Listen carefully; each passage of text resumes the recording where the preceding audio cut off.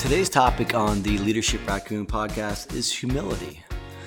So there's a number of leadership qualities, and humility does not jump out, I think, at really anyone as top of the list. But when we think about it, it's one of the most important. So you can have strength, you can be very extroverted, charismatic, enthusiastic, have great vision.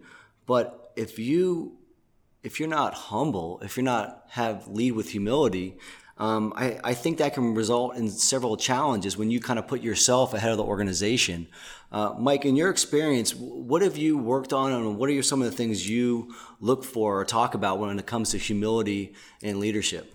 Well, again, going back to this 8,000 boss study I looked at the top of the heap and the bottom, the great bosses and the bad ones. And the great ones were an interesting group of people, and they had all those attributes. They had the personal drive, balanced with empathy, so they weren't overbearing. They were listeners.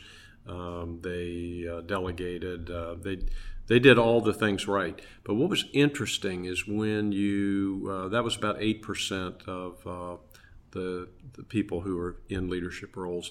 But what's interesting is if you go up to that top 1%, that's where you find the whole package. Mm-hmm. And along with the package of good leadership attributes is humility. And I think the first time I ever stumbled on that was years and years ago when the book Good to Great came out. Okay. They did an analysis of companies that had been at the top over decades. In other words, it wasn't simply 3-year rush up in earnings or something like that. And as they studied them, they were all headed up by men or women who nobody had ever heard of. And the reason is these weren't the people who were appearing on the covers of Business Week.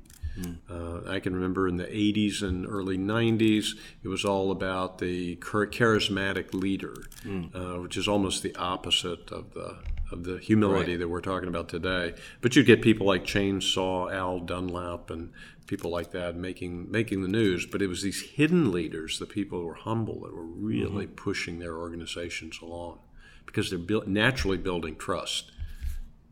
Yeah, I think when I think about today's leaders, Silicon Valley kind of jumps in my head. Right. They don't seem very humble to me. They seem kind of flashy and look what I did, look what I created. I imagine that's going to be some tough organizations to work for out there. But what is your definition? When we say humility, what is your definition? How do you define humility in terms of leadership? I always go back to behaviors, Brooks, and when I think about what are the behaviors that make up humility, it would be some of the stuff we've talked about recently. Remember, we talked about acting with courage. Right. Recently, we talked about honoring honest failure. All that are displays or symbols of humility. Using dialogue with people and not debating is a sign of your humility, your respect for them, putting them on a plane a little bit higher than yourself, admitting to what you don't know. It's always seems strange for autocratic leaders to think about that. They try to hide what they don't know. Right. Whereas again, on the far end of the good leader spectrum, the great leaders will readily admit what they don't know. Another thing that shows humility is if you listen. Again, you're putting that other person on a higher level than yourself. You're willing to listen. You welcome new ideas. We talked about delegation. But another one, humility, think about recognizing success of others. Right. Not just my successes, but what your successes. Yeah, think about that. That's like, especially if it's a peer. What if you're in a meeting? You don't have to be in a leadership role to do this, but you're in a meeting and a peer, somebody across the table has really done something, bringing that up and give them public accolades for that. that shows a little humility on your part. Right, and I think that goes a long way. And I actually was doing some research for my, going back, I mentioned on this podcast a few times, I'm in my MBA program, but going back to that, I was doing some research on emerging leadership. And what are some characteristics, behavioral characteristics of emerging leaders? And this is one of the ones that came up, other than a couple of them would be like extroversion and ability, that confidence, but humility is also a part of that because it's an ability to relate to people. And I think that example is a great one where you're in a meeting, you're in a setting with your peers. A lot of times you're afraid to say, hey, Mike, that was a great job you did on Project X. I'm promoting you. I'm not making myself look bad by doing that. I'm just saying you did a great job on that. I've been in meetings where that happens, and I've always looked at that person and thought, that's a confident person right there.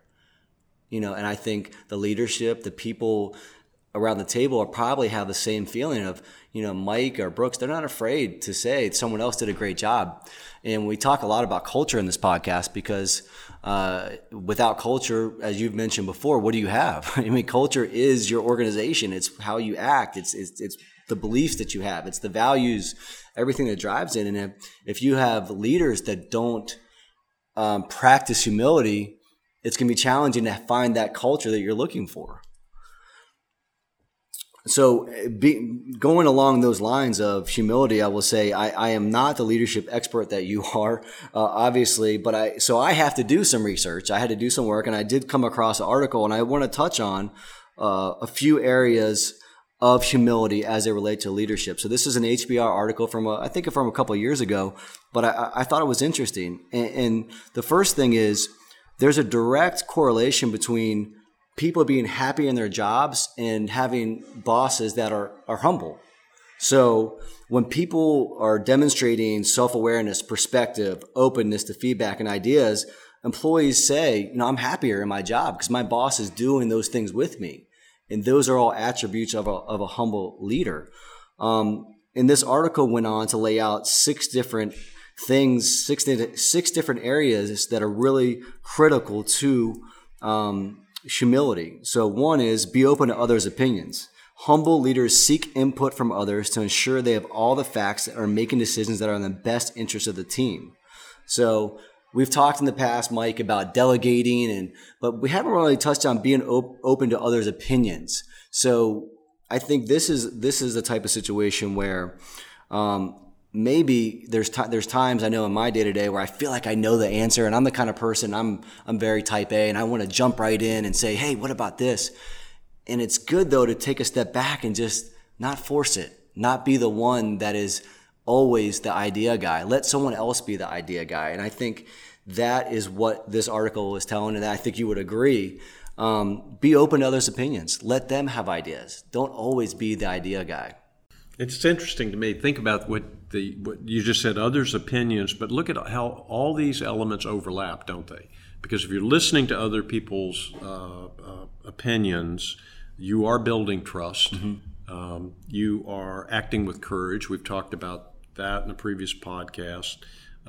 In a way, you're delegating information by simply asking others. And again, the listening element applies to this. So all these elements many of them are really overlap heavily, right? To give you that expression that we're talking about, humility. And I would say in closing, I love the fact you just said, humility shows you're confident in yourself. Think about that. Humility is a kind of a vague term. We're talking about how does somebody be humble? And what does it get you? Well, what it gets you is it's a visible symbol of your confidence in yourself. And the more confident you are in yourself, the more confident I am going to be working for you. And more trusting you will be. And more trusting that I think if people believe you're humble, they believe you're going to have their best interest in mind. Those two things go hand in hand. And I mentioned on an earlier podcast about Indra Nooyi, the CEO of PepsiCo, and there's stories about her where she will actually call in her personal doctor to take care of her lead employees if their kids are sick or if they're having health problems. I mean, talk about, really being on the same plane as your staff, tending to others' needs. That's a sign of humility. You're connected, you're understanding, you have empathy. Those are all things that leaders, great leaders have. And let me just Mike, if I could just run through a couple other things. So admit mistakes, we've touched on that. That's another of the list of 6 here. Accept ambiguity, self-reflect, and let people do their jobs. So 6 characteristics of humility in leaders. In closing, Brooks, I would say I'm thinking about the 3 best leaders I've personally known, and in every case, humility was right up at the top of all 3 of those leaders. One of them was a government leader, one of them was in the intelligence community, and so forth. And they were actually all a bit introvertish, but could perform on the extrovert side. But their humility just rang through, and it gave people such confidence in them. And another one of my favorites, I never had the pleasure of meeting Colin Powell, but I really think he was one of the greatest leaders. And he was a wonderful example of humility. And he had a sign always had a sign in his office to remind himself that he was just himself. And it was a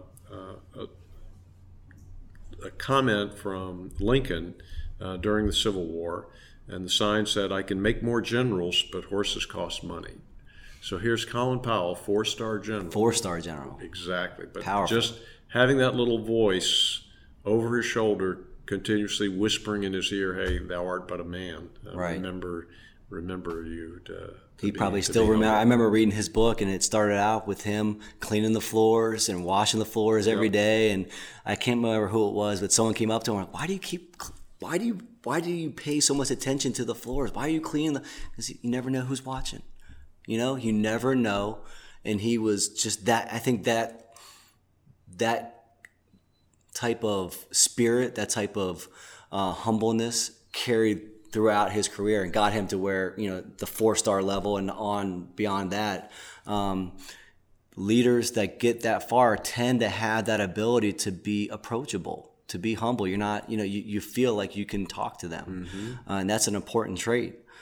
So, and I might just add in closing, that humility is what made him, unlike a lot of others, so deeply loved by the troops.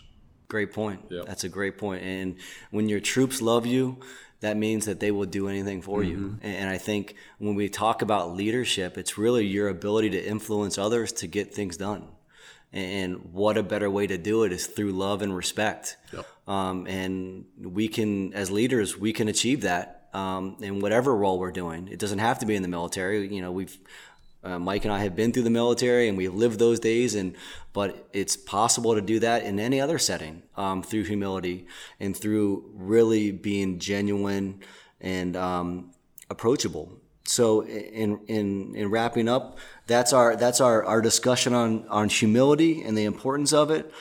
I hope it's something you check out. Be on the lookout at the Leadership Raccoon. We'll have several blogs talking about all of these topics and more, plus our podcast, plus all the great content from Mike Mears that is available on Leadership Raccoon. Check it out, and we're very excited. We have a couple special guests coming up in the near future. So until next time, that's a wrap on the Leadership Raccoon podcast.